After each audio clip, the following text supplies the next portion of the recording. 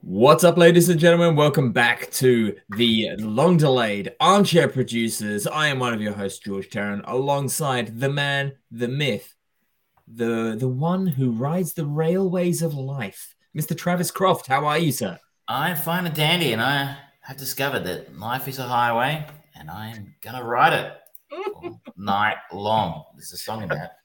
Um, I am back from my extensive tour of Western Australia, and I can safely say it's still boring as batshit. If any of our international listeners or viewers is ever interested in visiting Australia, just don't bother with Perth. Like I believe they have an airport in Margaret River, which is where all the wineries are. Just go there. It was ridiculously entertaining watching all of the pictures that you were posting, because obviously there was the quintessential Travis Croft face of elation, for one thing, and no people, none, just gone. It's seriously like a zombie movie, Parts of Perth on a Saturday morning, which is when I got kicked out of my hotel kind of thing. I'm like wandering around going, surely there's somewhere around here that's open for breakfast. Oh, no, there isn't. It's really, and the most surreal thing, I was walking through a very pricey looking, I guess you call it a plaza next to the water, where people, rich people, keep their yachts and stuff. Oh, yes. And there was a dude riding a surfboard that was like a hover surfboard. Okay. I was like, I guess it's got its water at the bottom or something. I couldn't quite figure out how it worked. But it was, yeah, I've seen those things. and I don't think I've ever seen one of those in person before. But I'm like, I think I knew they existed. Then I'm like, of course you are. It's a completely deserted, plaza behind me, and this bay with all these expensive boats with nobody in it except the dude riding a hoverboard. It's just the weirdest thing. That sounds like something you find in like a David Lynch Australia set version of Twin Peaks. It would be, except you'd be wearing a suit and having a cup of coffee, going damn fine coffee or something. No, there's nowhere to buy coffee at that time in Perth.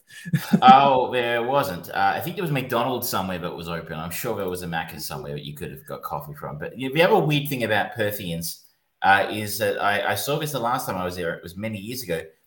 People buy takeaway coffees and they put a straw in them. And yeah, like I remember seeing that years ago going, what an odd habit. I've never seen it anywhere else. Hot coffee? Hot coffee with a straw in it. Just normal coffee. More coffee. Most commonly, I would see it they have a chain of takeaway coffee stores there. I think it's called Muzzbuzz or something like that. I think they're across Australia now. For foreign viewers, again, especially our American friends, drive-through coffee shops are still a bit weird here. Apart from McDonald's, I went past one in the western suburbs of Melbourne recently. It was a Starbucks, an actual drive-through Starbucks, which I know are very big in the US. I've not seen many here. But this chain were one of the first Australian ones. And people would be driving out of there with their coffees with straws in it. And I'm like, okay. Well, it's funny the little things you notice when you travel, right? Yeah. That's that's just weird. There's strange people over in Perth. Over in Perth. It's parts of it are pretty. You know what it is? It's weird. Many years ago, I went to Calgary in Canada, which is a big resource, like mining and oil and companies and stuff. And it felt very similar because I remember walking down the streets of Calgary and there was no one on the street in the middle of the day. And I think it's similar in the sense that Perth's kind of resource rich, some mining companies and oil companies and banks and financiers and stuff like that, but no people. It's the Monday to Friday city. Also, the fact that Calgary gets fucking cold, like really fucking cold. Maybe that they have an excuse that Perth doesn't have. But anyway, I am back. I apologize for the delay in this coming episode. I know everyone's been very excited to hear what we think of James and the Giant Peach. But finally, your waiting is over. Oh, that was such a good, gentle segue into our chain movie of the week, which is James and the Giant Peach, which I picked last time. It is the Henry Selick, the missing Henry Selick whole of his filmography that I have not seen before. So this was a great opportunity to go in and watch. Have you haven't seen it before either, have you? This is my first time seeing it. Yes. I think I would have remembered seeing this crap before. Yeah, it's a rough one to look at. This is not a good movie. No, not. I think the IMDb tags say animation, adventure, family. That's that family one that seems to stand out there because I suspect this is aimed at a significantly younger audience than you and I. Oh yes, 100%. Every element of it is going from the kind of the over-the-top nature of Joanna Lumley and Miriam Margolyes as the abusive aunties. They're almost pantomime level, and it's there's malice behind it, as there quite often is in the Roald Dahl villains. There's some genuine kind of maliciousness to it, but at the same time, just the way that it's presented and kind of elevated in this movie, especially with the sort of like the rhino in the sky kind of metaphor and all of that stuff, it just comes off as pantomimey. This is designed for kids no older than 6 years old. So, for those who are unfamiliar, perhaps if you're too young to remember having ever had the chance to read the book, James and the Giant Peach is about an orphan who lives with his two cruel aunts, who befriends anthropomorphic bugs who live inside a giant peach, and they embark on a journey to New York City. As you noted, it's directed by Henry Selick, famously of Nightmare Before Christmas. And more recently, I think we watched Coraline in the last few years, which is also a very dark little film. But famously, he uses stop-go animation. It's not something you see a great deal of anymore.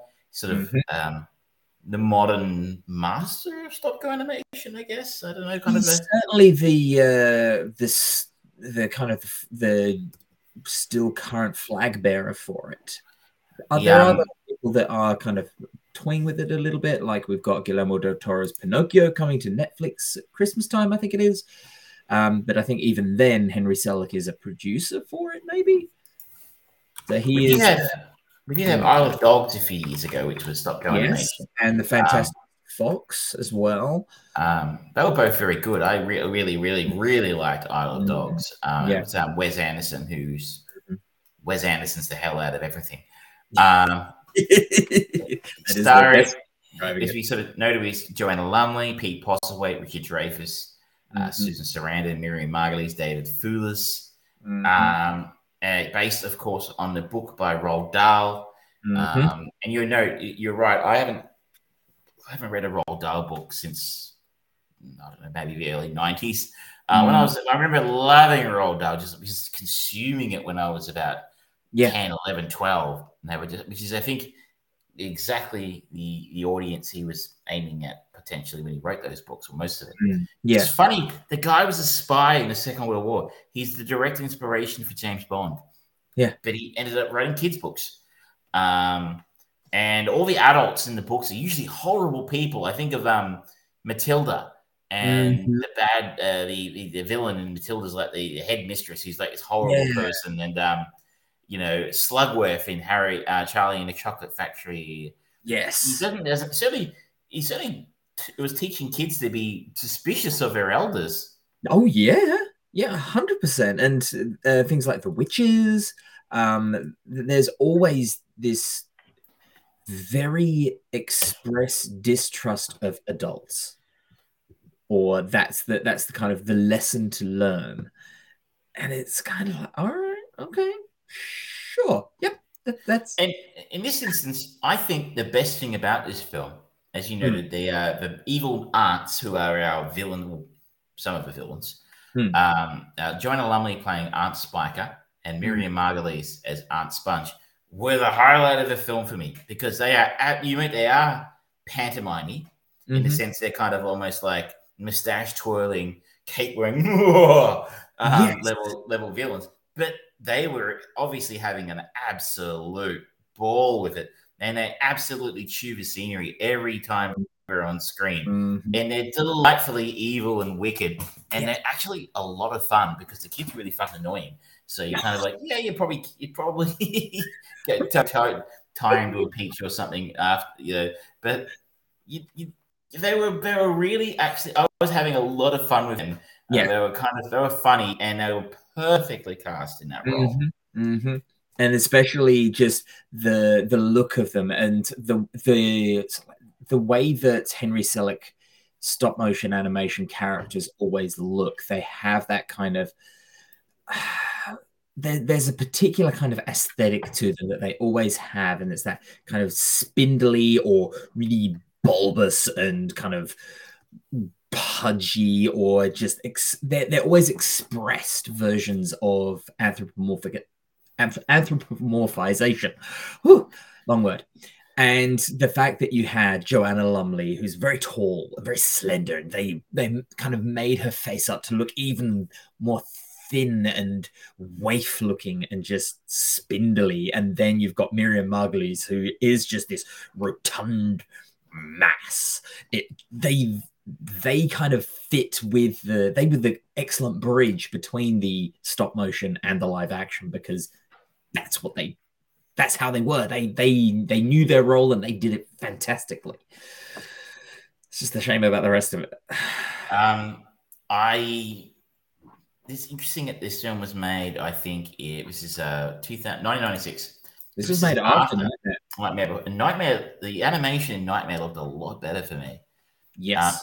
The actual stop animation seemed a bit rougher in this one. Maybe he had a lower budget to work with? Apparently so. But yes, I would agree with you that the quality of the animation is lower. The quality of the overall puppet design and the production value of the stop motion sequences, because it's not the whole film, they just don't feel as rich or as well tended to as any of his other stuff. None of it. And maybe the lack of a mentor like Tim Burton didn't help. I mean, you hear the stories about the work that went into making Nightmare, and it sounds nightmarishly hard work. Yeah. But it paid off on the screen. So the basic storyline, James is a happy young boy living a beautiful family life with his parents. They are killed by a rhinoceros on the beach. As happens quite regularly in the UK. So he has to go live with his evil aunts, who are, funnily enough, evil. And they make his life a misery, and they work him to the bone, and they don't appreciate him, and they're horrible, mean people. But they're a lot of fun at the same time, a lot of fun at parties. So, it all levels out in the end. So James meets Pete Postlethwaite, who gives him some drugs, I guess, is the only way to hey kid. Hey kids, you want to try some lizard tongues or something? What are they? Were crocodile tongues or something? Magic beans or something that's going to help him escape his evil aunts. And James, being the complete muppet that he is, drops them.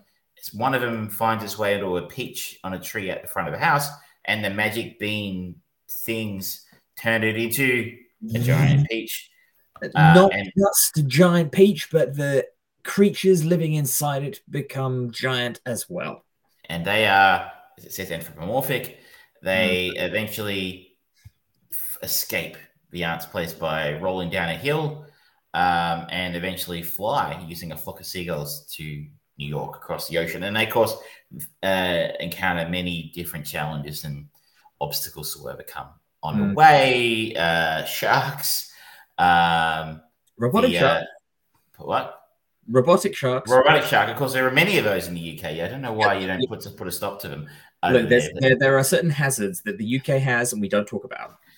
Robotic sharks, Liz Truss, they're just all over the shop right now. And the fact that Australia doesn't actually exist, it's just an island off the south coast of England. Yeah. Actor, you.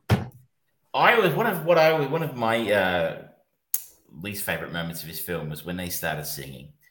And I think Michelle was walking into the room at that point in time and said, "Oh my fucking god, they're singing! They sing." It's like, why did we choose another musical? Yeah, yeah. I did not realize that this was a musical, but apparently it is.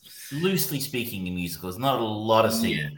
There are some songs in here, which again reinforces my thought that this is aimed at kids more so than families. Yeah, because the songs are terrible.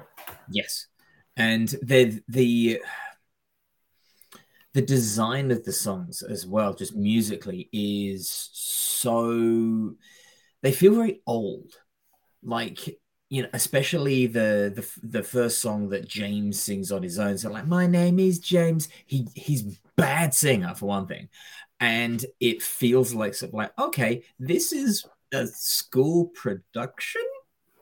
It just there's no prestige to it or anything like that. It's like, okay, they did the best that they could with a budget of barely anything to get the stop motion animation, because otherwise this movie probably wouldn't have been made, because at the time CGI for doing all of this stuff just would not have been possible.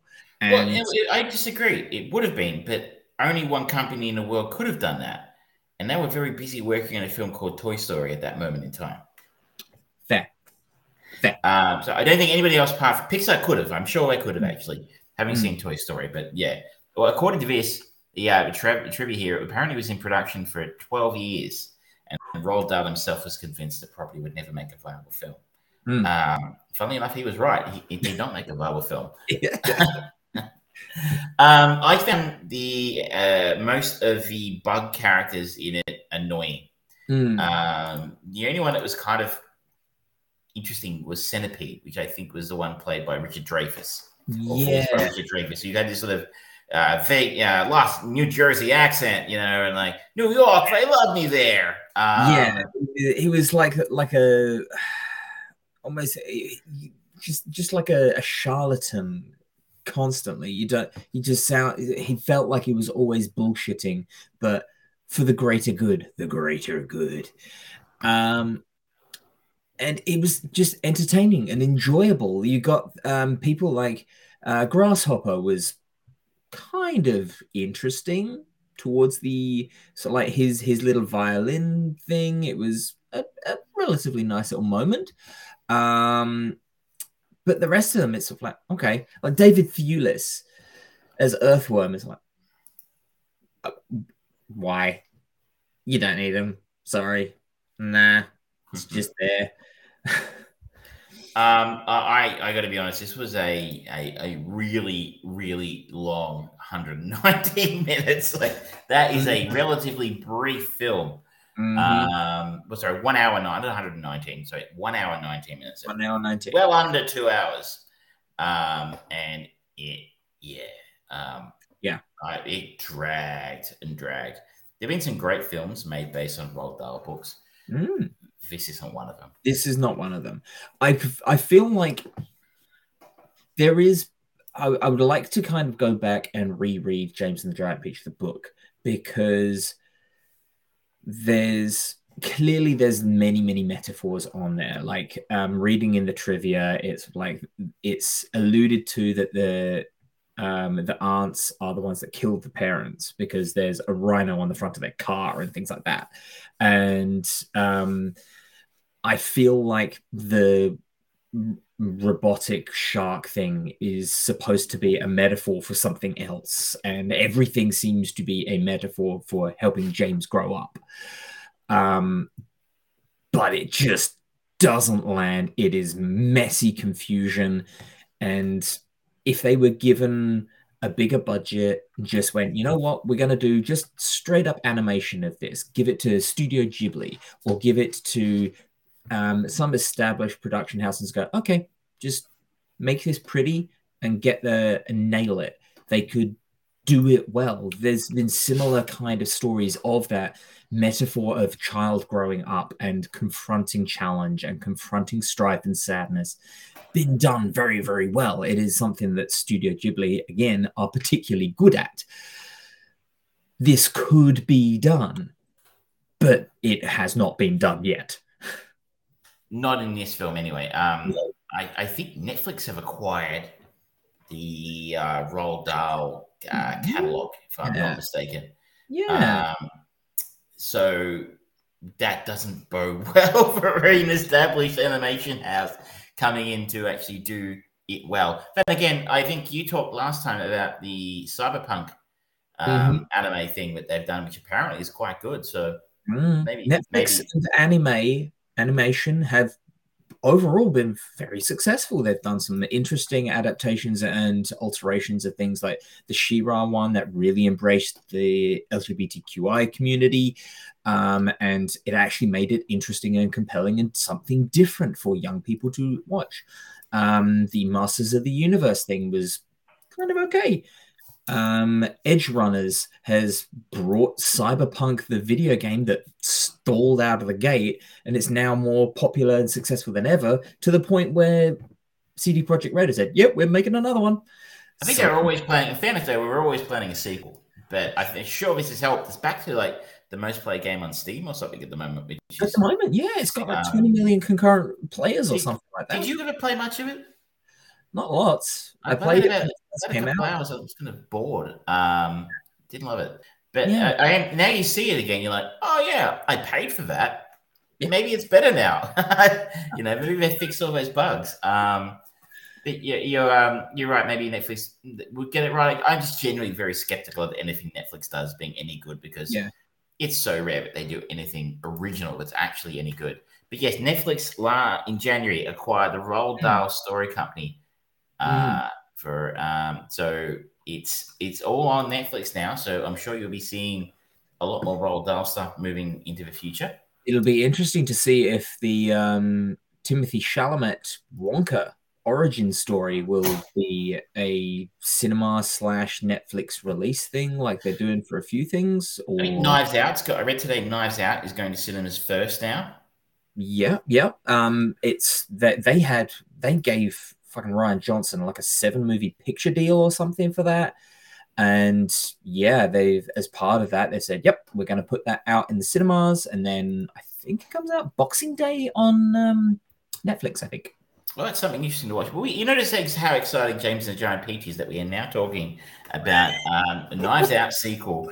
I honestly, look, I was kind of interested to see this when you picked it, but it didn't work for me. I'm sorry. So if you've got Disney Plus and you've got young kids, I would say under 10, maybe give us a watch. That said, though, I would say maybe watch it with them because I don't know. These evil aunts are kind of creepy and spooky. So I don't know from that perspective exactly how suitable it might be for a younger audience. But I think for anyone under the age of 8, yeah, maybe watch with them. But otherwise, this is enough that people could watch it. I think it's not as scary as like getting them to watch the Angelica Houston Witches or something. Or one of the many things that we watched when we were kids, like Dark Crystal. Yeah, it's not as scary as that, but there is that little bit of it's like, oh, okay. They're talking about dead parents a lot. That could upset some kids. I would just like to welcome our co-host tonight. Oh, if you haven't already noticed. Oh, there, disguised as a cushion. There is our co-host for the night, who is keeping an eye on the production. That's the standards and regulation behind me there, just keeping him, making sure we don't say anything too untoward. Yeah. Standards and practices. Have you got anything else you'd like to say about James? No, I'm done. I didn't. It feels like a while ago because it was that we watched it, and it didn't really stick with me. Even the presence of Pete Postlethwaite, who I've always enjoyed, was just like, okay, well, yeah, okay, he turned up, and it was pointless and unnecessary and confusing. Yeah, it was like, nah, I'm okay. We'll move on. You have keys. Please pick something better. Yes. I'm going to go with something very different, and we're going Okay. to stay in the 90s though. Oh, And we're going to follow Miriam Margolyes in okay. stop my Romeo plus Juliet, I promise. But we're going to go to the 1999 classic, Paul Thomas Anderson's Magnolia. Oh, going with an uncredited role. It's a bit of a stretch, but it's on IMDb, so Yes, it's there. It counts. It counts. We make the rules. We can do what we want. I remember seeing Magnolia in the 90s or in the early 2000s and going and having my mind absolutely blown. I think this is Paul Thomas Anderson's second film after Boogie Nights, or his second big after Boogie Nights is his breakout from memory. Yeah. And everyone loved Boogie Nights. And then seeing this, because this, of course, had Tom Cruise in that really edgy-ish sort of role for Tom at the time. Yeah. And I remember having my mind blown by this film, but how brilliant it was. That was 23 years ago. So, and I do not believe I've seen it since. So I'm very, very curious to see how this film holds up all these years later. You know, sometimes I watched a Family Guy episode recently, and they were parodying Oscar-winning films, and they were parodying American Beauty, and it just suddenly occurred to me yet again how much I loved that film when I first saw it, and how badly it holds up now. And it's not even all about Kevin Spacey. I mean, that just makes it worse. Yeah. So I wonder if this will be an American Beauty, or will this be Fight Club? It still holds up beautifully. All right. Well, that's a good one to go back to. Awesome. Have you seen it? Did you see it when it came out? I didn't see it when it came out. I was too young at that point, but I saw it. This was one of the first like special edition, like collector's edition DVDs that I remember buying. Oh, wow. Yeah, because I was desperate to get all of the director's commentaries and everything like that. And there was a whole bunch of special stuff for it. And I just remember Tom Cruise character so clearly throughout the whole thing. Really good. William H. Macy as well. Just his character's journey throughout the whole thing was just kind of like, I'm not entirely sure what I've seen here, but this is really cool. And the Amy Mann music was really good as well. So you've got a lot of excerpts out of this. You can follow Paul Thomas Anderson, who's made any number of interesting films. Tom Cruise, Jason Robards, Philip Seymour Hoffman, Julianne Moore. So yeah, you'll find an exit to this, I'm sure. Yeah, I'll find something interesting for sure. So that will be next week. It is streaming in Australia on Foxtel Now or Binge if you're a local, or you can buy it rented, I should say, from Apple, Amazon, Google, all the usual places. I've got no idea about you in other countries, but you can just look it up, I'm sure, if you want to watch it with us. We'll be able to find it, that's for sure. Yeah, it's a pretty well-known film. It's not Death Machine. So for the next link in the chain, we're going back to Death Machine. And you've got another way out. Once a year, every year. Now, have you had a chance to look at the teaser trailer for Super Mario, the movie? I did. I checked it out this morning because I think it just dropped last night, if I'm not mistaken. Early on. And I suspect my reaction was the same as everybody else's. Wow, this looks good. But what the fuck is Chris Pratt doing? What was your reaction? I really enjoyed the whole first half of it before they actually had Mario. The introduction of sort of like the Koopa Kingdom coming in with the lava and just the obscene size of it compared to the Penguin's castle thing, and just everything about that was great. It captured it perfectly. Jack Black as Bowser, he does a good voice. You can just hear the Jack Black, but at the same time, he's not hamming it up, right? Not hamming it up. He's not doing Poe or anything like that. He's actually doing a character. He's going more than just Jack Black in in a something suit. And the fight between the Penguins and the Coopers made me laugh. Yeah, it's very funny. It's just legitimately dumb. And then just seeing the power of Bowser and all of that looked really cool. And then the Mushroom Kingdom, that looked beautiful. And Mario coming sliding in. Ooh, oh. And then just Chris Pratt's voice just slightly higher. Like, really? Why? I mean, the question remains from the start. Why did they cast Chris Pratt in this role? Yeah. And the interesting question is it's a slightly problematic role in a way? Like, yes, it's an Italian-American plumber.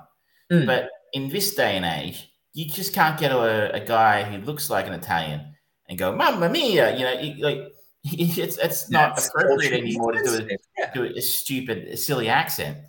And Roberto Benigni, is the last Italian actor I've ever heard of who, and I don't know if he's available and he's not a name anymore. So how do you deal with Mario? Do you get someone who does a silly accent? Yeah. Kind of like the original voice actor who I didn't even know if he's still alive. He's still. And even then, you can't really. It's a big movie. You got to have a name, Like they never cast Kevin Conroy as Batman in Lego Batman or anything, despite the fact he is Batman. You got to have Will Arnett. So it's a little bit. I can see their quandary there. You need a name, but you can't have someone doing a silly accent because that's not cool anymore. So how do you find a voice of this arguably one of the most famous characters of the last 50 years in modern popular culture? Yeah. It's really, really hard to do. But at the same time, we've not really heard him speak too much. So maybe it just fits with everything else. Like the voice that they got for Toad in the trailer, it's not the typical "Hey, how's you doing?" kind of ridiculously over the top. Oh boy! It's still kind of fit. There was that kind of erratic, slightly higher pitched, kind of manic nature to his voice that the character of Toad kind of needs. Bowser does well. Namek, the wizardy creature, all of them do kind of, it feels like they still fit within the Super Mario world, and that's an entertaining voice. Chris Pratt's doesn't yet, but maybe we just haven't seen enough. I think this is a red flag in a sense. Look, I looked, the trailer looked awesome. It looked awesome. First you said it was funny. This is going to make a lot of money. Probably. The only thing is that the one thing we're all going into this going, cool, like, we think Nintendo could do a pretty good job on this, These are the films that have done well in the video game translation. Angry Birds, Detective Pikachu, Sonic the Hedgehog. Yes. The ones that really have no business doing well are the ones that have done well. Yes. So we got the formula kind of under control in this space. But the one question we all had was Chris Pratt, though? Yeah. Like, really? I feel like it would have been a good nod, and especially considering what we know, they could have got John Leguizamo to do Mario. It would have been a fun little nod to the bizarre original Super Mario Brothers movie, and he's kind of ticking a lot of the appropriate boxes for social appropriation. Yeah. And the thing is that we all wanted to hear, like, the one question we all had was like, Chris Pratt, how is that going to work? Maybe he'll do it well. And that's the one thing we're all super curious to see.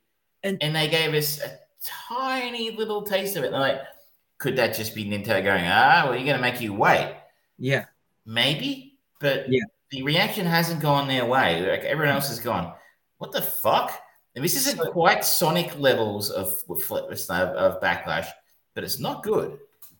See, now I also hold it as a red flag, because if they weren't entirely sure on Chris Pratt's voice, And this is just a teaser. This is not a trailer. This is a teaser.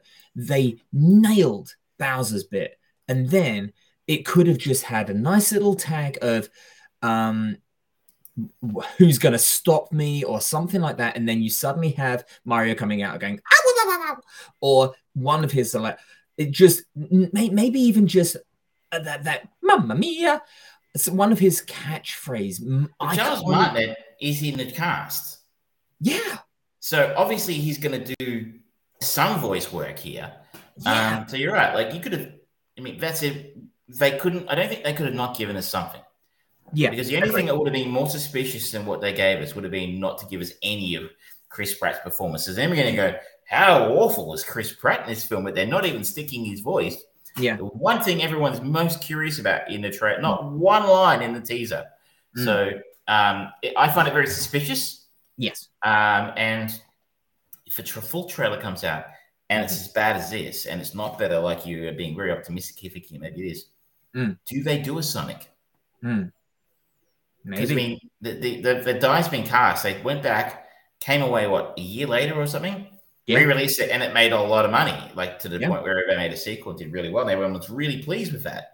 Yeah. If Chris Pratt's performance in the trailer is really bad, was badly received, do you recast?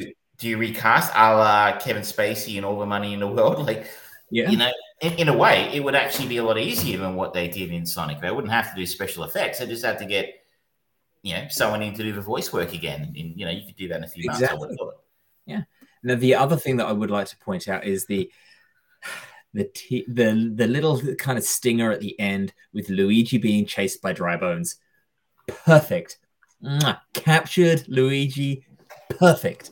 I am so happy that they got my boy Luigi right because, oh yes. And I should note, I haven't played a Super Mario game since, I mean, I did play Mario Kart on the Switch, but I don't know if that counts.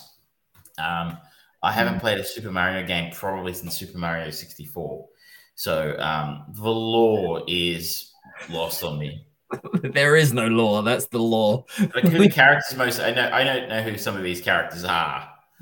Now, I was talking with someone at work today, and Nintendo have already said that they keep an eye out for little bits and pieces and Easter eggs in throughout the movie. Now, everyone who played Super Mario 64 did the same heinous crime. That's why hell is filling up quickly, of getting the baby penguin and dropping it off the edge of the cliff.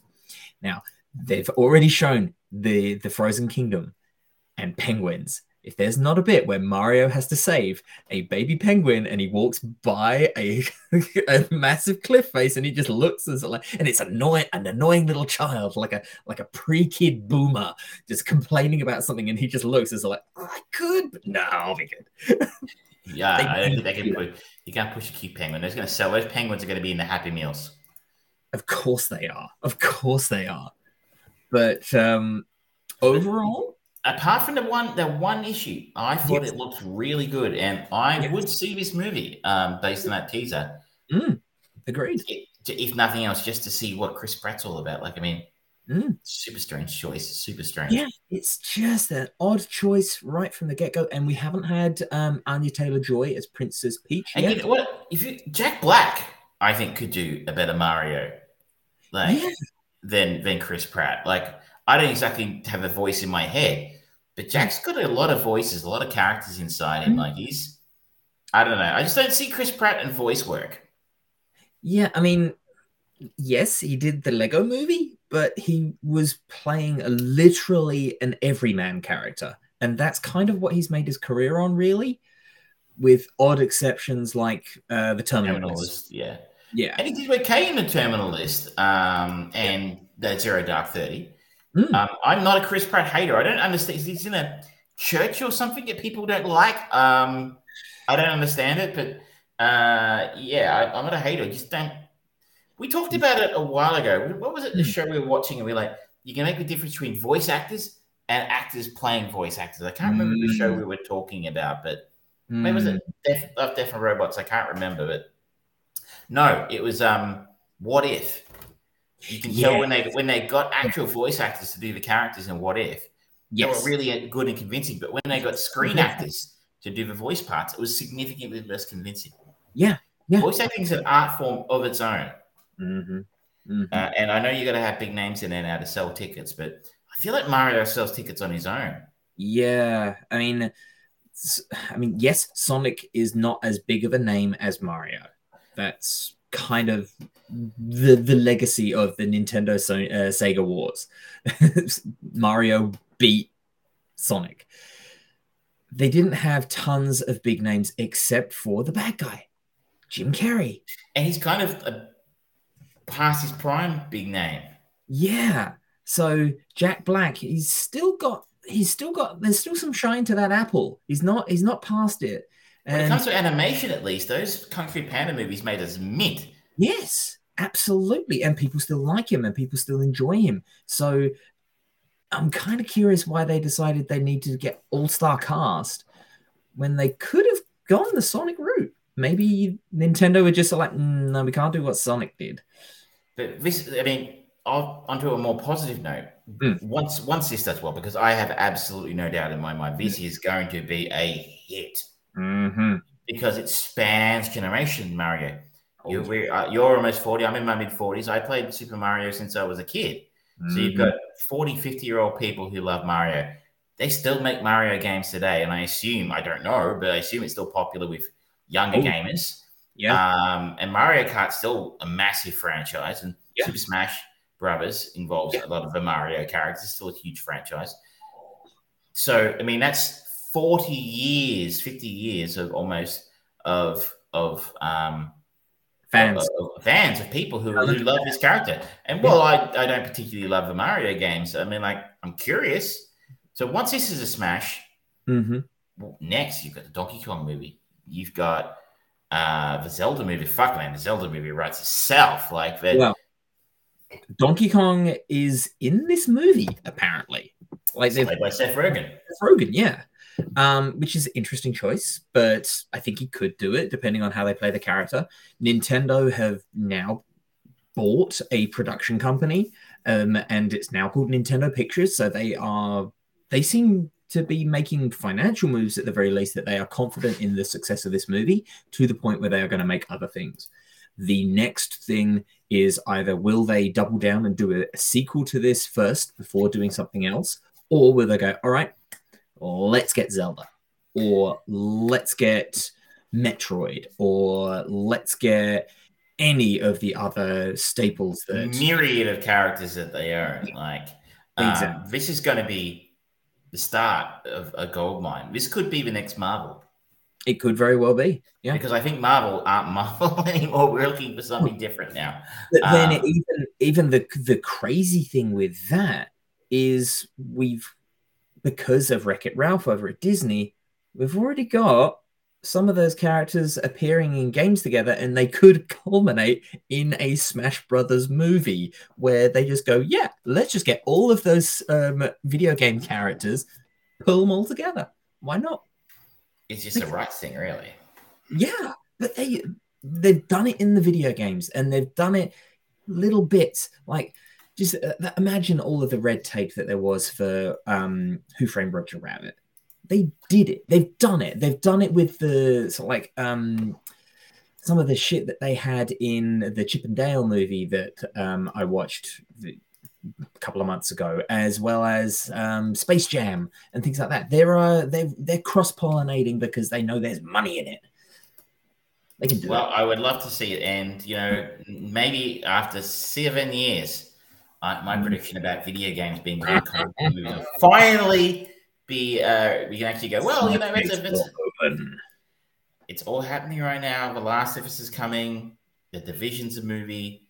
Yeah, I think it's almost true. The only difference is they're not very good, most of them.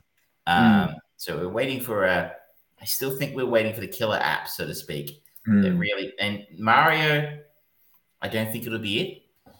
I think it'll make a lot of money, like I said, but I think they'll still go. That's for kids. Yeah, I think if it's The Last of Us, if it's The Division, if it's whatever else they're going to make, Hmm. Something like that might be the one. If The Last of Us just blows up, maybe it'll be the next, Game of Thrones. Game of Thrones kind of thing, Yeah. But it's 7 years, and my prediction is closer than ever to becoming true. Time is just going to eventually prove you right, sir. Eventually. Now, what should we move on to next? Did you want to talk? Have you caught any more of the Rings of Power? I have not. I spent 3.5 days on a train in the middle of a Nullarbor plain. And I did download a bunch of stuff, but I did not download that because, well, I said I liked it well enough. I don't care enough to keep watching it. It's okay, it's fine. I just don't. I don't love good stuff now. It's fine. I just don't care enough about the Tolkien's world to spend 9 hours on it. You're missing out. It's good stuff. It's really building well. Hey, you're up to date? Yes, I am absolutely up to date, and I'm really, really enjoying the slow burn build of everything, the little nuances of slight shifts in how characters, you think they're coming together in one way, or then and then something happens, and what they do to make the Shadowlands is cool, and it looks fucking awesome. They have we talked about the production value of this before, and wow, how the way that they narratively do it and visually show the birth of the Shadowlands. Oh, that's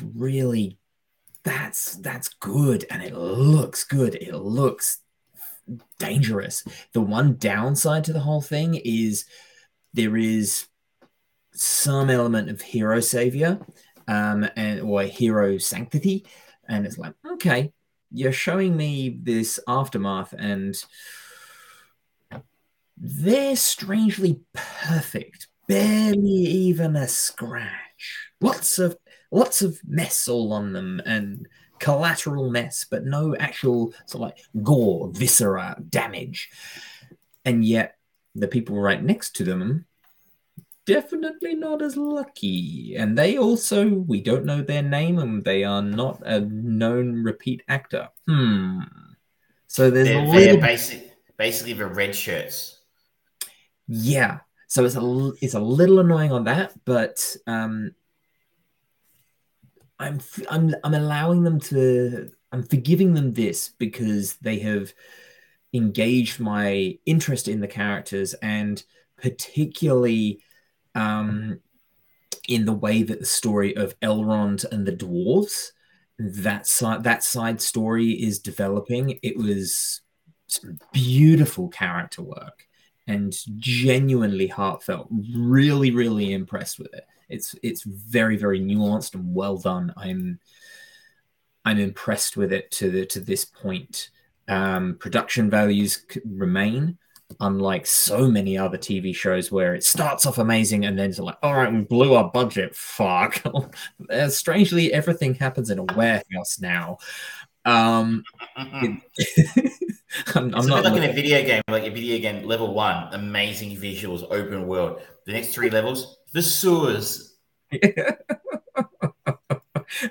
Or basically anything that the CW has ever created. So like, now they all just sit around in a big set. That's it. That's how we save money for the special effects. No, it's really good. The actors are doing a solid job. Yeah, I'm enjoying it, and I'm just going to keep going back. How far along are we? 7 episodes are out now. So there's a couple to go? Episode 8 is coming out on Friday. Well, America's Friday, so in the next few hours, theoretically. I think it's 9 episodes. I think it's 9 episodes for the first season. Let me just have a look. One season. They've only got 8.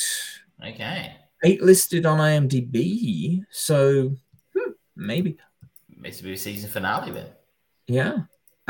So episode 7 that I watched today is the most recent one. It's going to be next week that the season finale goes on, and it'll be interesting to see where the characters are, because there are some people who are missing at the end of episode 7. That's like, I haven't seen a body, so you're not dead, but where are you? Look, I know. I keep seeing people say how it's $1 billion disaster, and no. Look, I watched the first 2 episodes, and look, I know there are some YouTubers out there who make a lot of money by being negative and telling you that giving you intellectually solid reasons to hate things you already hate.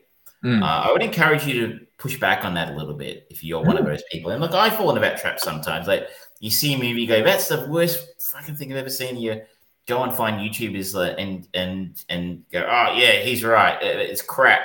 But yeah, if you haven't watched it and you're just basing your decision not to based on, pictures of characters you saw in magazines or on the internet and the YouTube views of, antagonists, give it a go first. I mean, look, I don't like Tolkien, and it's to the point where I haven't bothered to go back for more, but I'm not a Tolkien fan. I don't care about Tolkien's characters that much, but the first 2 episodes were entertaining. The orc fight at the end of episode 2 was sick. So if you are any kind of fan of fantasy or Lord of the Rings or Tolkien's work, don't listen to the hype. Yeah.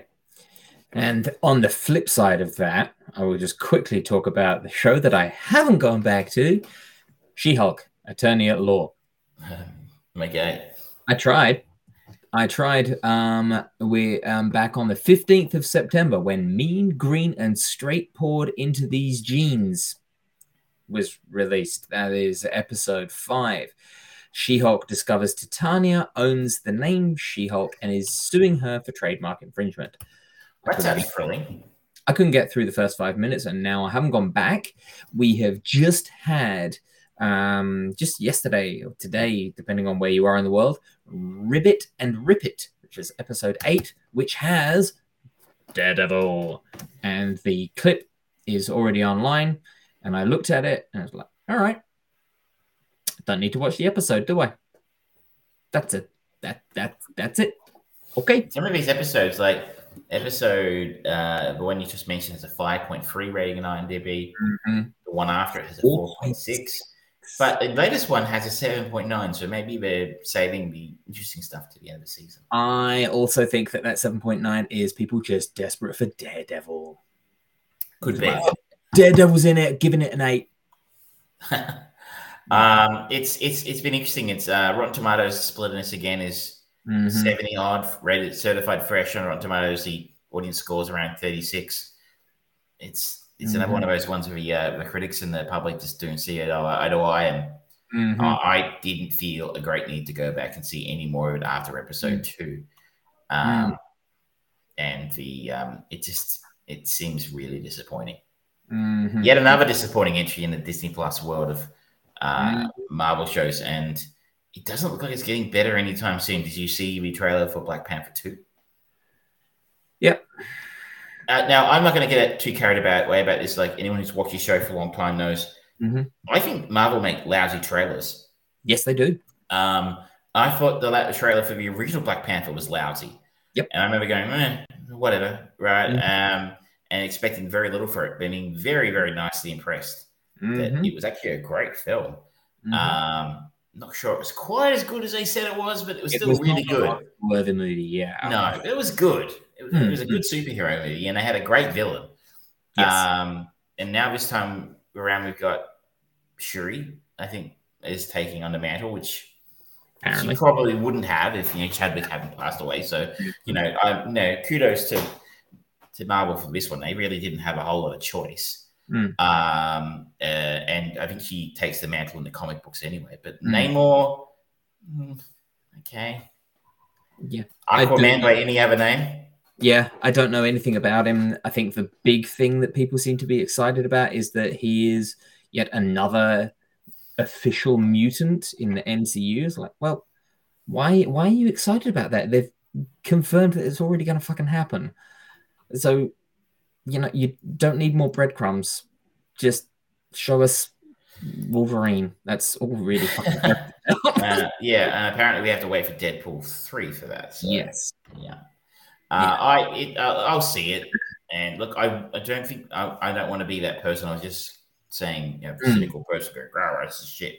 It could be good. I'm just saying their trailers don't usually excite me. This one is no different. I'm going to go and see it, and I bloody well hope they get it right because the first one was great. Yeah. My hope is that it'll be good. Based on that trailer, it'll probably be exactly what we expect every other MCU movie that has come out in the last 5 years to be. It doesn't say to me, this is a film of a quality they were making 4 or 5 years ago. This says this is the kind of film, lump this in with Doctor Strange and the Multiverse of Madness, Thor: Love and Thunder. Films you go, it's not terrible. It's not absolutely awful, but I mean, compared to what they've made in the past, it's not great. But again, I've been there before with their trailers, and I've been fooled. So, and Aaron Taylor Johnson, we're going to talk about him in the second hour because I was very, very, very skeptical about his casting, but something has changed in the meantime. Oh, now is it time for sponsors? It's time for our sponsors, our commercial breaks. The sponsors are back, ladies and gentlemen. Trek Perspective will be back, I promise. We watched the Star Trek Into Darkness just the other night, in fact. And we are going to do a supercut, I think hopefully by next week, where we will be able to talk about all 3 of the Abrams films, so the Kelvinverse films, if you're in the know. Please tell me that it's just like a literal supercut of it. And just Michelle going, nah. You'll have to wait. You'll have to wait and see. You'll have to wait and see. It'll be the shortest episode of the Trek Perspective we've had. Oh, ye of little faith. I mean, she is a discerning and well-read individual who understands the quality of a good story that she's getting in Star Trek. Yep. Sure. And I think the Trek Perspectives today have proven me right. But that will be back. But this week you're stuck with our sponsor, which is vaguely racist Australian TV commercials.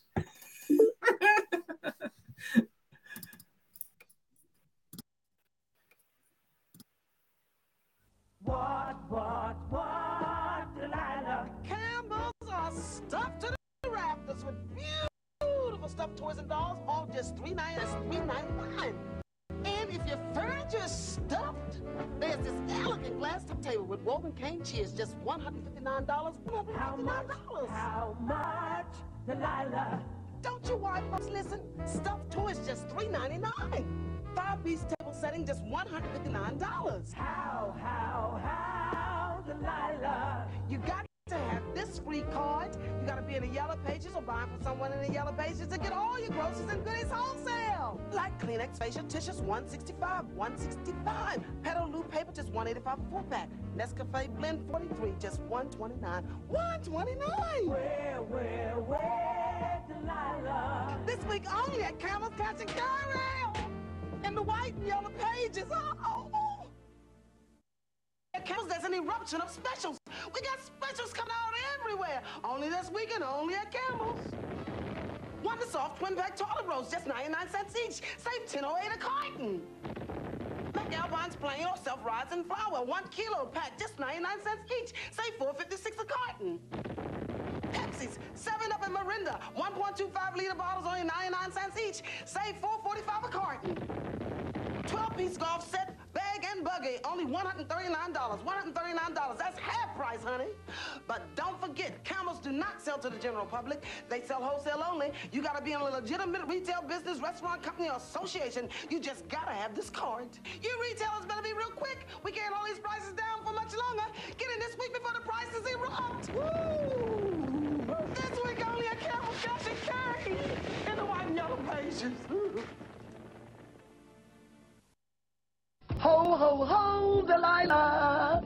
Campbell's most cheapest in the world. Tables and chairs are now even cheaper. Tables just $39.95. Chairs just $9.50. Table and 4 chairs, $77.95. Any color you like, as long as it's white. You gotta have this card. You gotta be in the Yellow Pages or buy for someone in the Yellow Pages. Tables $39.95. Chairs $9.50. Table and 4 chairs, $77.95. Just great for the Christmas barbie. Cheapest ever outdoor tables and chairs from Campbell's in the white and Yellow Pages. Ho, ho, ho. Oh, what do you think of Chicken Treat's new chicken ham and cheeseburger?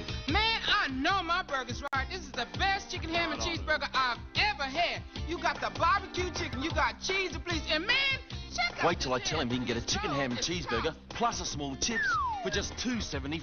$2.75 for the world's best chicken burger and chips? They gotta be crazy. The $2.75 chicken ham and cheeseburger with small chips only from Chicken Treat. I got the taste.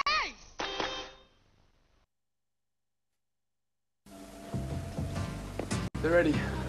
Another 5 minutes up. Another 5 minutes. Or takes a good hour and a half for a Chicken Treat chicken to be perfect. In fact, every chicken will rotate past the barbecuing bar over 115 times before it's cooked just right. Should have been a mathematician, Harry. But then there'd be no one to teach you how to barbecue the perfect chicken now, would there?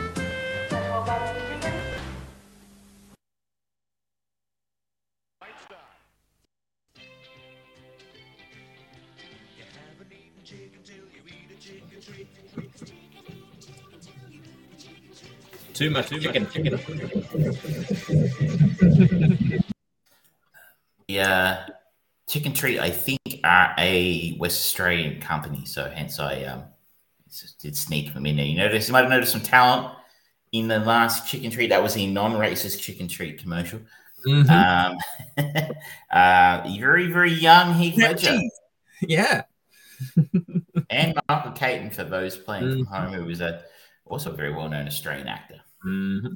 Wait, was? Is he dead? No, he is. Well, I mean, it was in the sense he's now appearing in snack food commercials yet again. I don't know what he does with all his money. Well, he just goes up to Bonnie Doon. But who wouldn't? Exactly. That is a deep for our non-Australian listeners. That'd be TV for film. You're referencing a film called The Castle, which you can find overseas. Fantastic film. I would like to talk about another fantastic film that I saw this week while I was on the train myself. So I thought there was some nice synergy here because I'm going to talk about Bullet Train, the latest film by starring Brad Pitt, directed by David Leitch, who directed. Oh, he did Deadpool, yeah. Deadpool 2. He was uncredited as a director for John Wick, but it sounds like he had something to do with directing that film. He was a stunt coordinator on John Wick. Okay. This film, 5 assassins aboard a swiftly moving bullet train to find out, aboard a Smith-Tune bullet train to find out that their missions have something in common. Starring Brad Pitt, he plays a hitman, hired gun, his code name is Ladybug. Joey King, who I have never heard of before, but based on her performance in this, I suspect we will see more of her. I talked about her in The Princess on Disney Plus the other week. And she is very good in this. She plays a character named Prince. Brian Tyree Henry from The Eternals plays a character named Lemon. And the man we were just talking about, Aaron Taylor Johnson, Tangerine. They are a duo of hitmen on the train. Andrew Koji, Hiroyuki Sanada, who I think was in Mortal Kombat. He is the current, we need a Japanese actor who's awesome and smoldering. Let's get him. Michael Shannon has a beautiful cameo in this. If you are under the age of 30, you'll know who Bad Bunny is, or a WWE fan, I suspect, you'll know who Bad Bunny is. He is a rapper, I think. And he plays a character in this called Wolf. And Zazie Betts has a blink and you miss it kind of role. And cameos for Sandra Bullock and Ryan Reynolds. And of course, what's his name? I can't think of his. Sorry? Masioka? No, bigger than that. Magic Mike. Channing Tatum.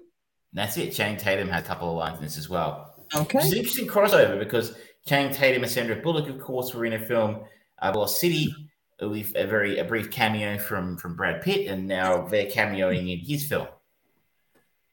And the cameos in this work a lot. Well, Brad Pitt was great in Lost City. This film's a lot better than Lost City. This is a great film.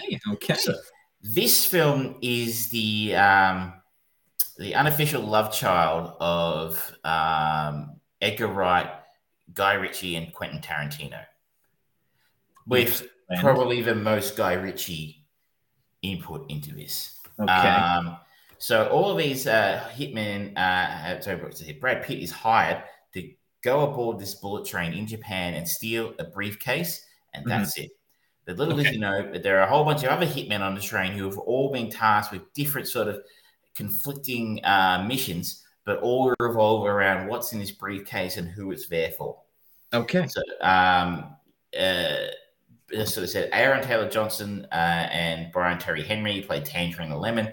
They are there protecting Michael Shannon's son. They're trying to they've rescued him, and his ransom is in the briefcase, and they are trying to get him home. Things happen that may or may not affect that. We have Joey King, who has her own agenda in here. She takes Andrew Koji as her hostage in an effort to sort of achieve her own goals. Zazie Betts is on board as a killer as well, and she's trying to do her own thing. She has her own agenda. Did you ever watch Smoking Aces? Yes, I think it has some influence on something like that. But again, just clusterfuck of everyone converging on the same sort of, and they're all on the same train, and they're all trying to sort of, and the whole time Brad Pitt has the earpiece in, talking to his handler, who is played by Sandra Bullock. He's going through this not quite a midlife crisis. He's sort of having a change of heart about being a hitman. Okay. He's constantly spouting this new age wisdom about, trying to get away, trying to change, trying not to be a criminal anymore. He's constantly spouting this sort of new age wisdom that people's like, hurt people. And, I found myself going, well, that's a little bit Samuel L. Jackson from Pulp Fiction, He didn't want to be a hitman either at the end of it. The critics have not been kind to this. It has a 49 Metascore. I don't know what the Rotten Tomatoes score is, but it's not great. But I absolutely loved this. I had so much fun with this movie. This is one of the most fun movies I've seen in a really, really long time. Yes, it is a big, dumb, stupid action movie that has completely detached from reality. It's almost a live-action cartoon in places. But you know what? I like cartoons. One of my favorite TV shows is Rick and Morty. And it's not trying to be realistic. It's not trying to portray something like John Wick kind of edges into the more realistic territory, potentially, of what a fight scene might look like.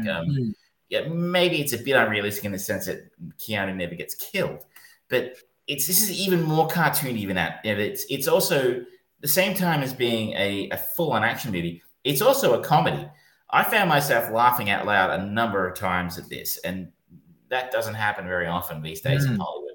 I loved the relationship between Lemon and Tangerine, Brian Tyree Henry, and Aaron Taylor Johnson. I didn't even recognize him in this because he's got a brilliant...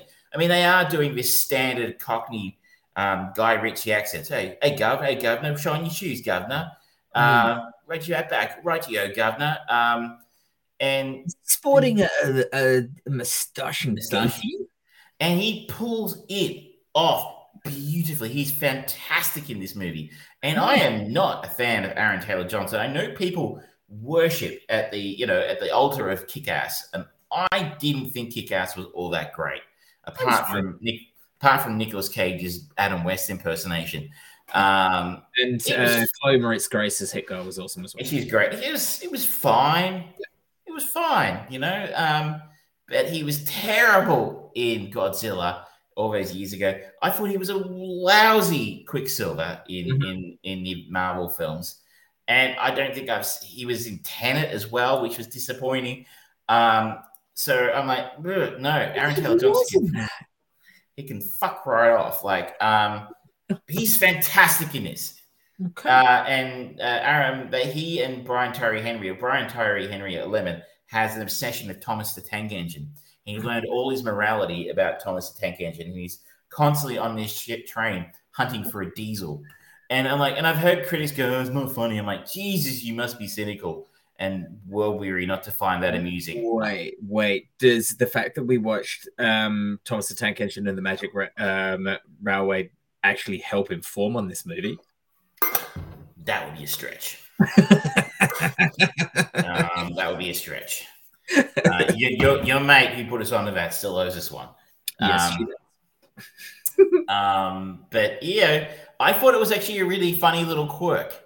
I enjoyed that little running joke immensely. The fight scenes, of course, this guy is a stunt coordinator. He's done, he's worked on those John Wick films, so he's got that under control. And they're fantastic. They're spectacular. They use space.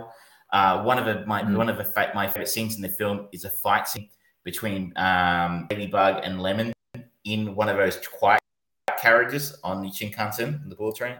Mm-hmm. And every time someone gets their head into a window, some woman turns around and goes, "Shh."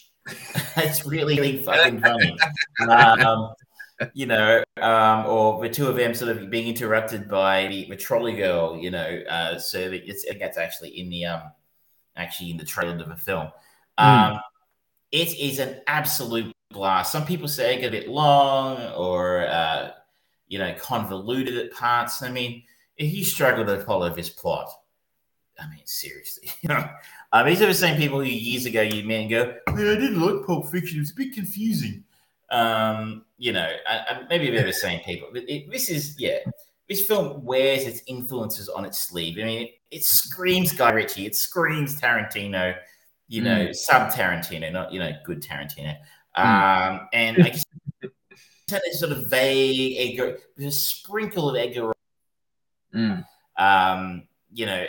enough to make it more interesting than your standard action movie. Like some of the death scenes are really full on. And the musical choices, this is where Tarantino comes in again. They're completely unusual and original, yet they work. It sounds like it knows exactly what it wants to be and just hits those notes. For me, at least, I'm just stunned at the amount of people who say they didn't like it, especially for critics. I mean, these are the people who are telling me that She-Hulk is good, are telling me that this is bad. I don't understand. I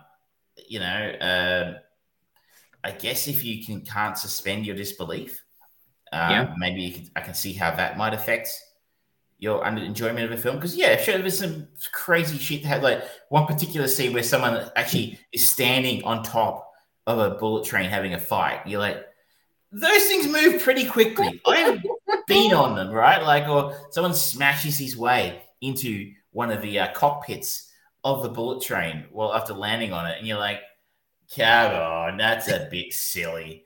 But you know what? I don't care. I'm having, it's one of those films where I'm just having fun. I'm having a good time, and it's ridiculous. But everything in this film is ridiculous. Yeah, it's not trying to be anything other than what it is, which is a good time. I don't know if this film's found its audience, but I sort of saw reviews and sort of went, well, maybe not. But then I sort of thought, well, fuck it, whatever. I'm just going to check it out.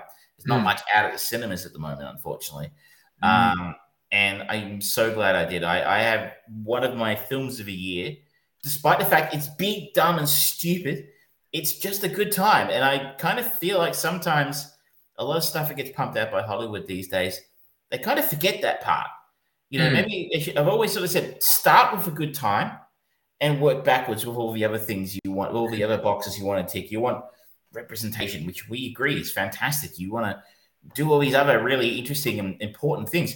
Start with a good time and then add those bits around it. I don't think they do that terribly often. So if you get a chance to see Bullet Train, and you liked films like John Wick, I think you're going to enjoy this immensely. Okay, cool. Well, And it gives me significant hope for films like Craven the Hunter because Aaron Taylor Johnson was so good in this. Because that's I think the next Sony superhero movie is Craven the Hunter. Yeah. I mean, it's got big shoes to fill. I mean, how do you follow up a film like Morbius? Ooh. Yeah. I haven't watched it, and I feel the heat of that burn. Oh, you need to get onto that one, by the way. You really do. I'm going to have to find a way to link to that as a film of the week. You need to see that film. It's we need a reason to say it's Morbin time. No, we do not need a reason. We just simply don't, because let's not say we did. No, I have seen that film. If I had to, you have to. No, that's not how this works. Anyway, Bullet Train, an absolute delight. Really kind of thing, a summer film you might have made 20 or 30 years ago in a lot of ways. Okay. Yeah, I'm sorry.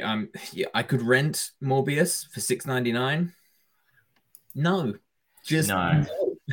I think that's just wait till it's free somewhere. They can't afford it to go free. They need to pay for that second re-release.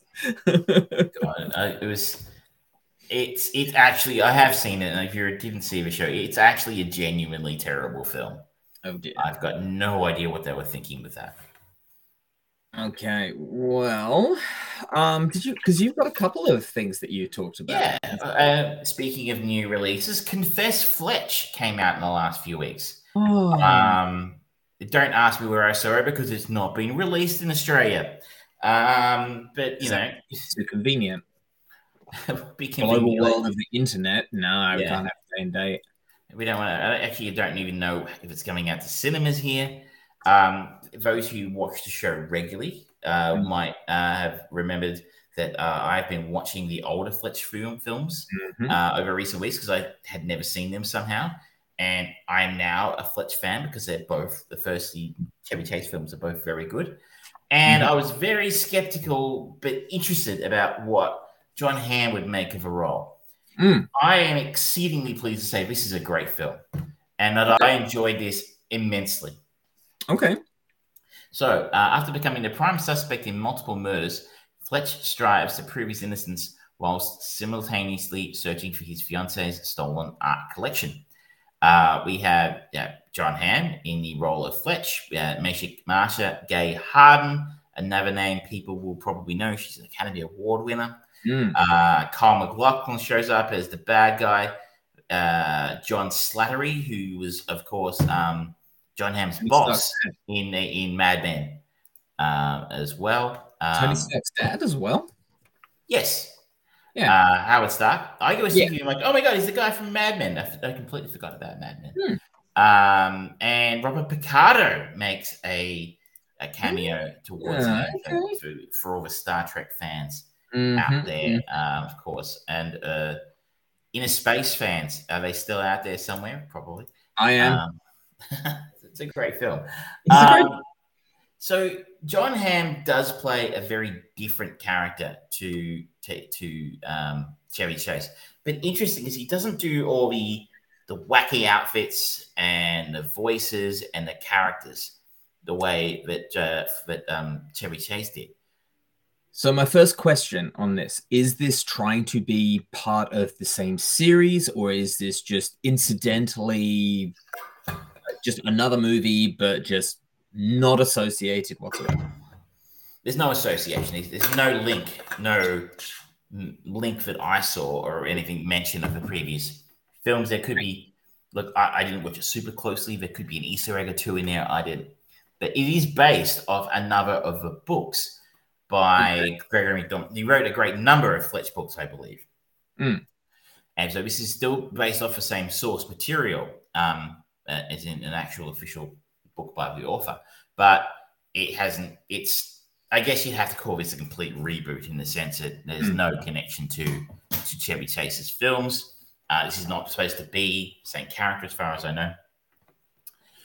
But what I was impressed by, John Hamm seems to have found the core of a character, but without necessarily doing a Chevy Chase impersonation, which I think is worthy of very high praise as an actor. We were Michelle and I were watching Star Trek Into Darkness the other night, and we observed something that I had forgotten about those films. Is that I really look. I know it's really fashionable to shit on J.J. Abrams, and let's face it, he deserves that after what he did Star Wars. But he did a pretty good job, I think, in the 2 Star Trek films he directed, Star Trek and Star Trek Into Darkness, and his cast did whoever cast that film did a fantastic job, because I always found that Chris Pine, Zoe Saldana, Carl Urban, and Zachary Quinto all really did what I'm talking about. John Hamm here, they found the core of Kirk and Uhura and all those characters. It never felt like they were doing. Chris Pine was doing a Shatner impersonation. It felt like he was playing Kirk. The only actor in that film, I didn't think that successfully, was Simon Pegg, who I always felt was doing a James Doohan impersonation, a parody of a Scotty parody, and bring me up, Scotty, kind of. He's got his exaggerated Scottish accent, and played for laughs. And maybe that was the director in that case. But if you think of those characters, like they almost are those characters now. And I think John Hamm's pulled the same thing off here without doing the wacky, over the top voices and characters that Chevy Chase was doing in those films. Sort of the casual charm and arrogance and intelligence and dry, witty sense of humor that Fletch has, and the sarcasm and sort of innate self-belief in the character that he can talk his way out of any situation. John Hamm has all of that in here. So this is probably toned down in terms of laughs. If you're thinking of the earlier films from the 80s, it's not as laugh out loud funny, but I found it amusing in parts. It's probably leaning a little harder into the detective story. And it's the humor is a sort of note there, a more droll, dry humor rather than as I sort of note, wacky characters. And less, but also no less sexual in nature. I mean, which is kind of, Chevy Chase's Fletch was definitely oversexed in a way. He was certainly not. He was popular with the ladies. In the second film, he has sex with his lawyer and she dies the next morning. This is the kind of thing that this Fletch would probably do as well. He's certainly not. His sex is a factor in the film, and him being handsome and charming and suave, in a sarcastic kind of way, really, really works for him. And John Hamm, I didn't know if he'd get that right, but he really played it well. So it's a really entertaining film. It's low budget, but it's a fairly straight ahead story. But if you like the earlier films, I think you're going to like this one. I would strongly recommend people check this out when and if it ever gets a fucking release in this country. If you're overseas, I don't even know where it came out overseas. I think it might be on Hulu or something. I've got no idea where it came out. It's a Miramax production. They exist? Yeah, I had no idea Miramax was still a thing. Okay. I know Disney bought Miramax. Disney owned them, yeah. But I didn't know they still used the Miramax imprint. Yeah, I thought it was like Salted Earth kind of thing. I thought they stopped using it before that happened, but no, it's still a thing because this has the famous Miramax logo at the start of it. And like you said, anybody who knows anything about cinema knows Miramax was the House of Weinstein. And anything associated with those guys, I'm very surprised. I mean, once upon a time, Miramax had cachet, The Tarantino films came out of Miramax. Kevin Smith films were kept Miramax. They were kind of the indie, edgy darling, you had Miramax at the start. It was going to be cool. Just like Disney bought them, I imagine. Yeah. Not anymore. Just seeing Miramax, I think Harvey Weinstein. Yep. So I was a little surprised to see they're still using it, but it's the first Miramax film I can remember seeing in a really long time. But anyway, I was really pleased to say that this is one of the better films I've seen John Hamm be in. Apparently, he took a massive pay cut to get it made. And I'm so glad it did, because I would love to see more Fletch films of him in it. Who knows if that's actually going to happen, though. Fair enough. Interesting. I'm looking at Miramax film listing on Wikipedia, and it goes from 1992, the earliest one they have there, which is Hellraiser, going through to Bad Santa in 2016, or Bad Santa 2, Bridget Jones' Diary, or the Bridget Jones series, and Sin City. So this isn't listed. Interesting.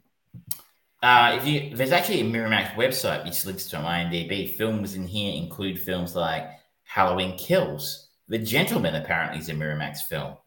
Halloween, Mother Android, which landed on Netflix. Yeah, that's right. So, yeah.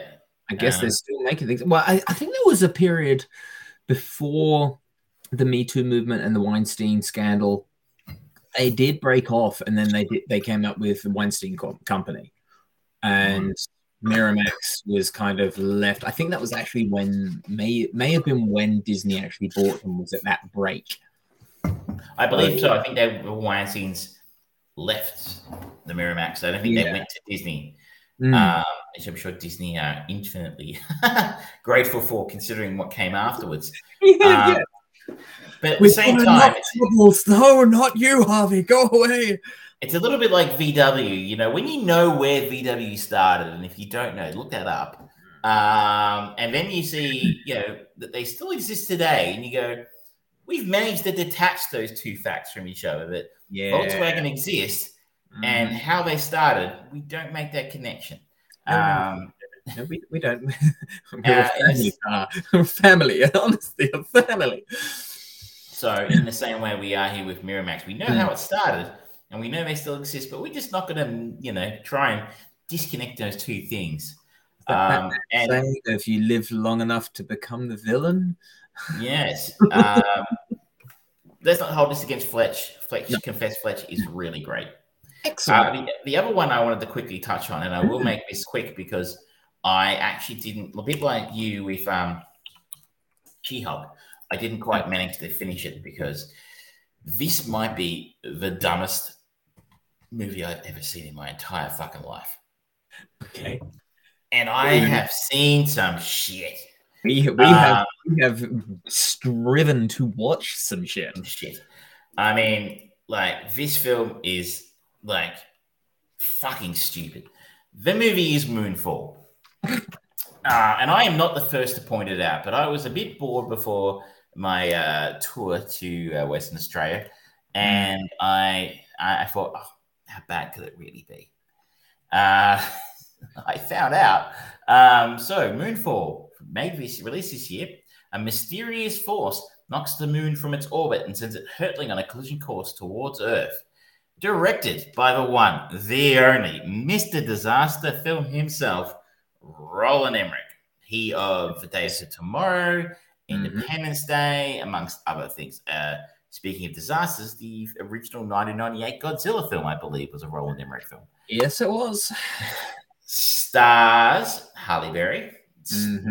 She's Father Mighty have fallen. Mr. I don't have a budget for a real star, Patrick Wilson. So cruel. Really, he just turns up like he's like the the Billy Baldwin of the Wilson clan. Like he's the Wilson you buy when you can't afford a good Wilson. Owen was busy. He's the Daniel Baldwin. What should I say? Really, Michael Pena as a cameo in here, and that's kind of Donald Sutherland has a cameo. I've noticed that it actually follows on from the ongoing trend that you have. John Bradley, who was in Game of Thrones. That would be why I didn't recognize him. He has third billing in here, and I'm like, I've got no idea who you are. So John Bradley in here plays a conspiracy theorist, an online conspiracy theorist who's a member of a group of people who believe that the moon is hollow and occupied by some sort of force.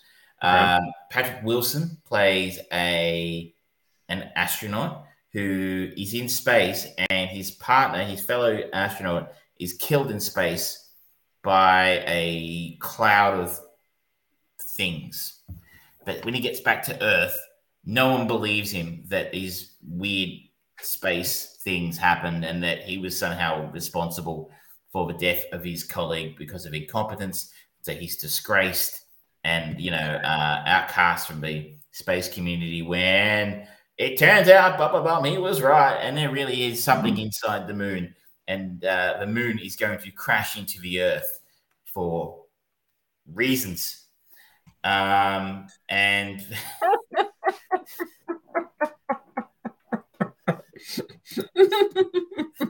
Halle Berry works for NASA or something. She does. And they're able to mount and launch a space mission to investigate why the moon is now on a collision course with Earth within 3 days, because reasons. And that space mission, everybody on the spaceship is murdered by these like clouds of nanobot things who just destroy them. And they recruit Patrick Wilson to fly another space shuttle, but somehow is ready to fly. You've got them just sitting around. And the reason he is hired to fly this space shuttle is that he is the only man who has experience. Suspend disbelief would be helpful. Just going to... Well, you best better strap your ears in, because I'm about to take them for the ride of their lives.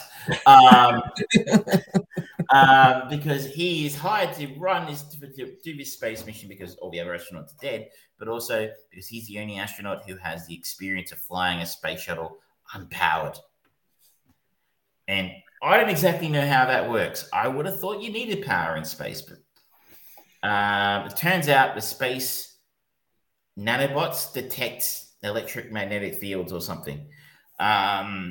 Okay. So they need to turn the space shuttle off. They need to turn the ignition off and just cruise in to when they try and investigate the moon to figure out. How did they use the thrusters? Were they farting to change their direction? I guess when it comes to space, you just got to point in a direction and then turn them off, and you just keep going. I think that's how space works. If they want to change direction, if you're you're just being silly. Sorry, I'm using that naughty word, logic. Bad word. But also in the scene where they're like, oh no, they're cruising up on the moon. These really dangerous nanobots that will kill us if they detect any energy. John Bradley's conspiracy theorist has his phone out and he's videoing it. And they're like, yeah, that's cool. And like he's got, oh no, it's okay. I've got it on its airplane mode. And then they're like, you are kidding. And they're like, oh no, turn the phone off. And you're like, oh, like seriously, like who wrote this shit? The answer to that is Roland Emmerich. It turns out the moon is a Dyson sphere. I'm sorry, I'm spoiling this for you, but like, trust me, I'm doing you a favor. And there's like a big machine in the middle of it run by aliens or something. Because at that point I was like, no, my time is valuable. I could be hanging out with Gatita over here, right? Over here, Gatita. I could be, being ignored by Gatita over here, which is her usual speed. As you can see, she's enjoying the show. But it was just this is just too fucking ridiculous. All the Earth disaster scenes were crazy and stupid, and it was just nonsense, utter nonsense. Like, I'm down for a good space disaster film. I think of a film like The Core. Do you remember The Core, where they've got to restart the core of the Earth spinning or something like that? It was big, sure. Kind of fun, stupid, but fun. Independence Day was stupid, but fun. Like, if you think about the scene where Jeff Goldblum uploads a virus to an alien computer system, like, it's pretty stupid, right? But who cares? We were busy, a bit like Bullet Train, right? Like, a bit of it didn't make sense. But if you're busy having a good time, yes, it doesn't bother you. and Gatita lets you get away with it. So this scene was not doing that. I was bored and I was annoyed and I was just having a really bad. I'm like, this is not the mindset you want people to be in when they get into whatever suspense of disbelief sections, like turning the keys off, turning the power off on a space shuttle, and just cruising inside the moon.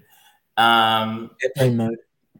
Yeah, like it's funny enough. I think John Bradley was actually an interesting character to have been written here. Like remember they did something similar in Godzilla, the last Godzilla movie, where they had like the conspiracy theory guy who tagged along.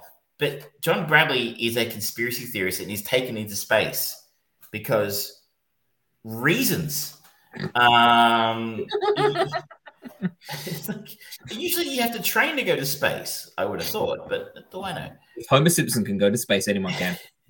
This is not a good film. This is a really, really awful movie. Like, there's so much money being wasted on this pile of shit.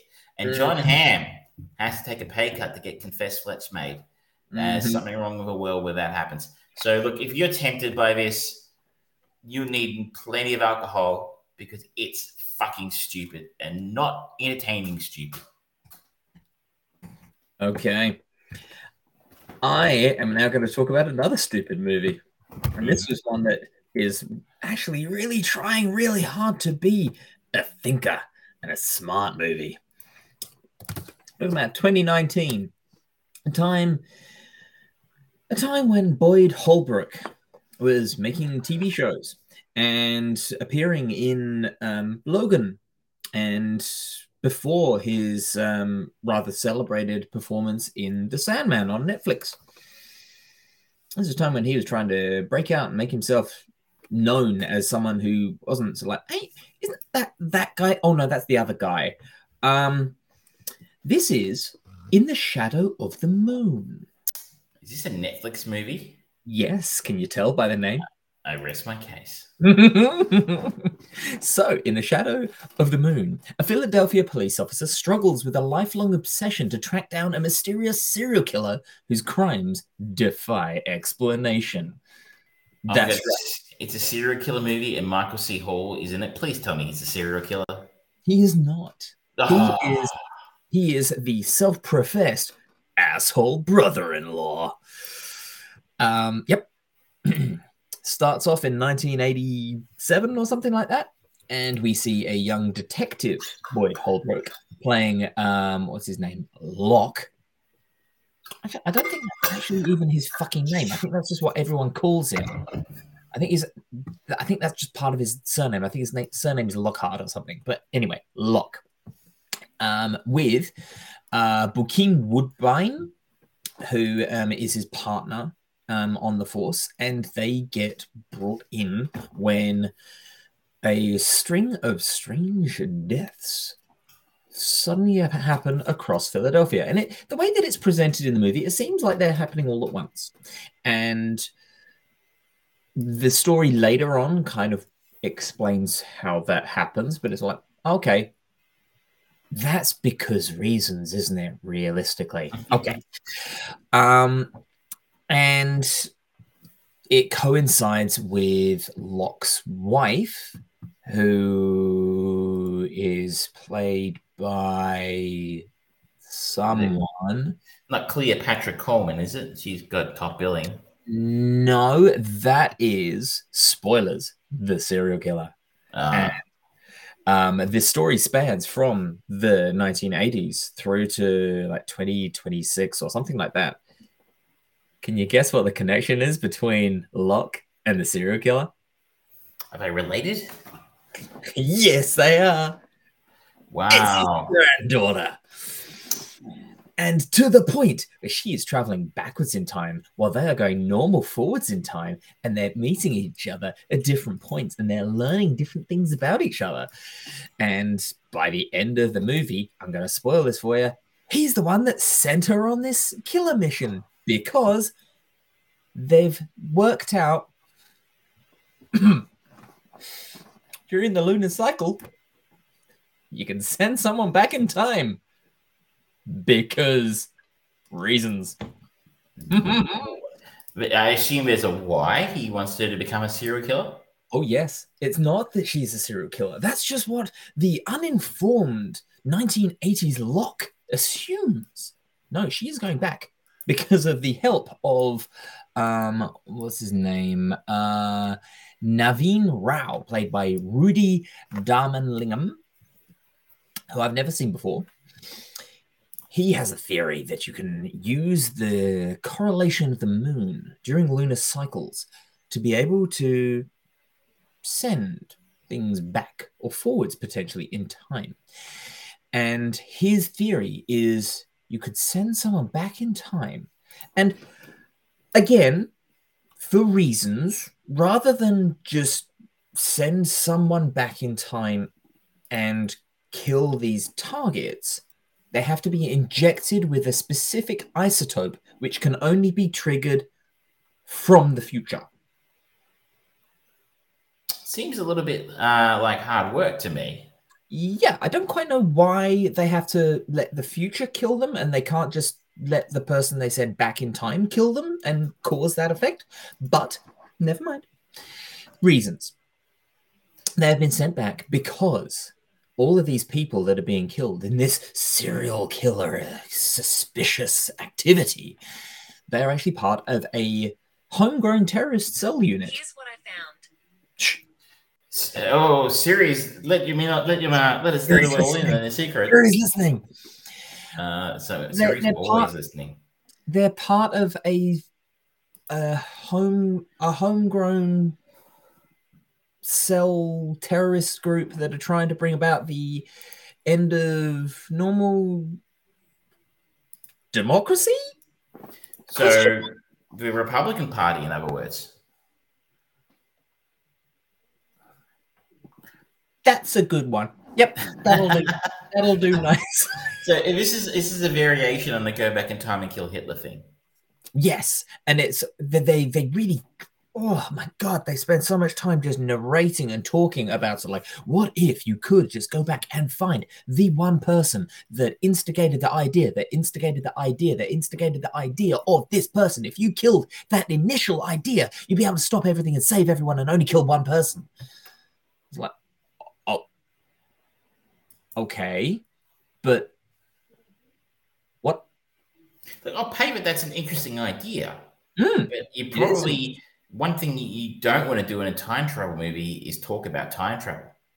Yes, 100%, because instantly it all falls apart. Like, you think of Back to the Future, they have like that one scene in Back to the Future 2 with the chalkboard where they do it, and they do it beautifully. But otherwise, they don't really do a whole lot of talking about it. They do it very briefly. Yes. They sort of show it. They show, they don't tell. Yes, exactly. And this, they want it just bleeds, oozes. It kind of grabs you by the screen. It just goes, please take us seriously. We're really trying hard. And you just kind of go, no, you're just spitting on me. Stop it. Go away. And it's not bad performances. The action sequences, while minimal, aren't terrible. Boyd Holbrook is actually rather good, and the character development and the story that spans out over decades actually interesting. And his story makes sense. It's just everything else that they hang on this story. It's like, okay, no. Just no, you could have cut that bit out. You could have cut that bit out. You could have cut that out. You could have cut that whole end off, and it would have actually been a mildly interesting science fiction-based serial killer story where we are, as an audience, we could just be left wondering, wait, was that time travel? Fuck, okay, that's interesting. And just make it part of the conversation about the movie of was it or wasn't it, rather than go, oh yeah, it definitely was. You leave it a little bit up to your audience's imagination. Yes. The writers of this seem to mainly have worked on television before this. So do you think the film's just maybe designed potentially to be a TV series or something like that? Or maybe it would have worked better as a TV series? I still don't think it would have worked well, because they would have done that whole thing. They would have, maybe for the first 2 episodes of season 1, it would have been all set 1984 and just building around like 3 days that these killings take place. And then we would have had the stinger of finding this future tech or something like that. And it's like, okay, yep. And you're still telling the same story. It just would have been longer, which in this case is not a good thing. I should note the TV shows they've written for aren't particularly good TV shows. It's not that, they were writing Breaking Bad episodes and Game of Thrones and Better Call Saul. No, it's Limitless and Zoo, and the occasional NCIS episode. And it's not even NCIS Los Angeles, so not even prime NCIS. So, and it's an hour and 55 minutes. That's I felt it. I felt time slipping away from me. And that is a shame, because as you describe that plot to me, it sounds interesting.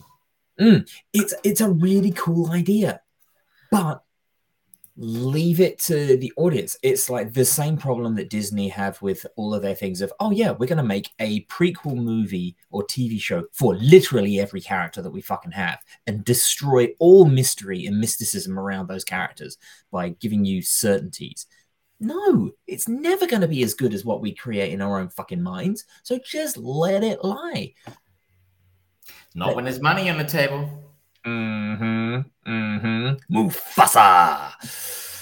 Who not getting over that anytime soon.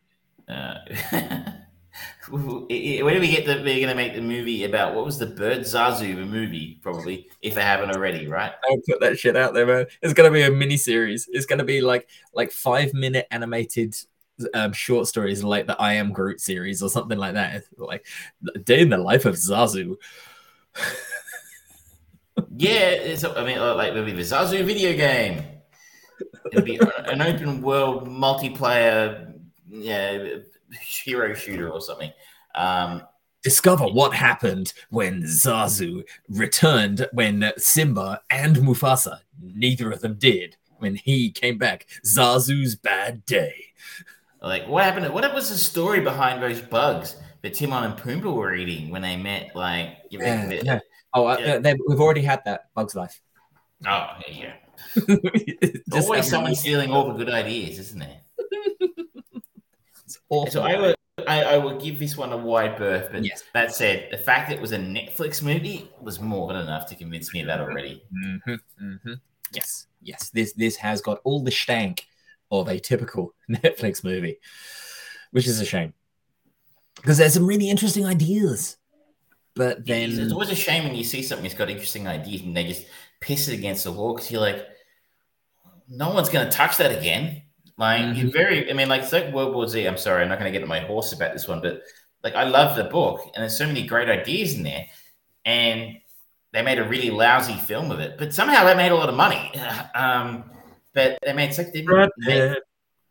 didn't make enough money that, like, they just pissed all the interesting ideas away.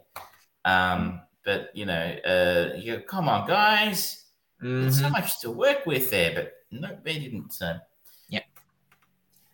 Anyway, I'm staying clear of that one. I'm not saying any more than that. People have heard my opinions on that film. But did you have anything else you wanted to talk about, or is that's it? I think that's about it for this week. There's a few other bits and bobs I'll talk about, but I don't think anyone would be interested in them. But yes, no, I expected to be watching quite a lot of content while I was on the train. I literally did catch a train from Sydney to Perth. But looking at the window is quite a mesmerizing activity. Not every day. Not every day you end up catching a train across the Nullarbor Plain of Australia. Especially not a train across the Nullarbor Plain of Australia, where you have unlimited free drinks. I can see the allure of that. Yes. I would have had even more. It's just too many boomers on the train, man. Ugh. They're a scourge, a virus. Burn them off the planet. But that's what we have for this week, I think. It is. As the blurb on the bottom says. buy it now. Yes, Or else. please. That'd be lovely. It's a book. It has words. Mhm. I will read them at some point. One day, but not this day. You know, like I actually like. So I was I was staying on this train. I had a cabin. There was barely enough room in this cabin for me to stand up in when I had the bed out. So I literally had no space in my backpack for actual physical books. So unfortunately, I should have. You know what, ladies and gentlemen? All I hear when he hears that is, "Oh, sorry, I can't watch Grease. I broke my foot." You know, just any excuse to get out. My ankle. Do. And I did watch that movie. Thank you very much. Yes, Eventually, it took 4 years and a pandemic, but I got around to it. Thank you so much, ladies and gentlemen. This has been episode 159 of the Armchair Producers. We had our chain movie of the week, James and the Giant Peach. Travis has picked the new movie, which is going to be the 1996 Magnolia by Paul Thomas Anderson. Paul Thomas Anderson. Yes, not the other Anderson. No. P.T. Anderson did like Soldier and all of that shit and Mortal Kombat. We talked about I talked about The Rings of Power, still continuing its good quality. Travis talked about Confess Fletch, as well as Bullet Train. And I talked about In the Shadow of the Moon. We talked a little bit about the Super Mario Brothers movie. And oh yes, we both dug our knives into She-Hulk and Moonfall. Next week, we're still not quite ready for the DC League of Superheroes to change. That comes out in Australia on the 20th of this month. Is that Black Adam? Yes. I don't get what this is, but okay. He's Black and Adam. Okay. It looks boring. It's a DC film, enough said. Great trailers, bad movies. They should do the lousy trailer. Actually, yeah, it doesn't look great. But you know, this is the movie that I thought you were going to talk about DC's League of Pets. That was a real game changer. No, because again, that's Dwayne Johnson and Kevin Hart, and I don't care. I just don't.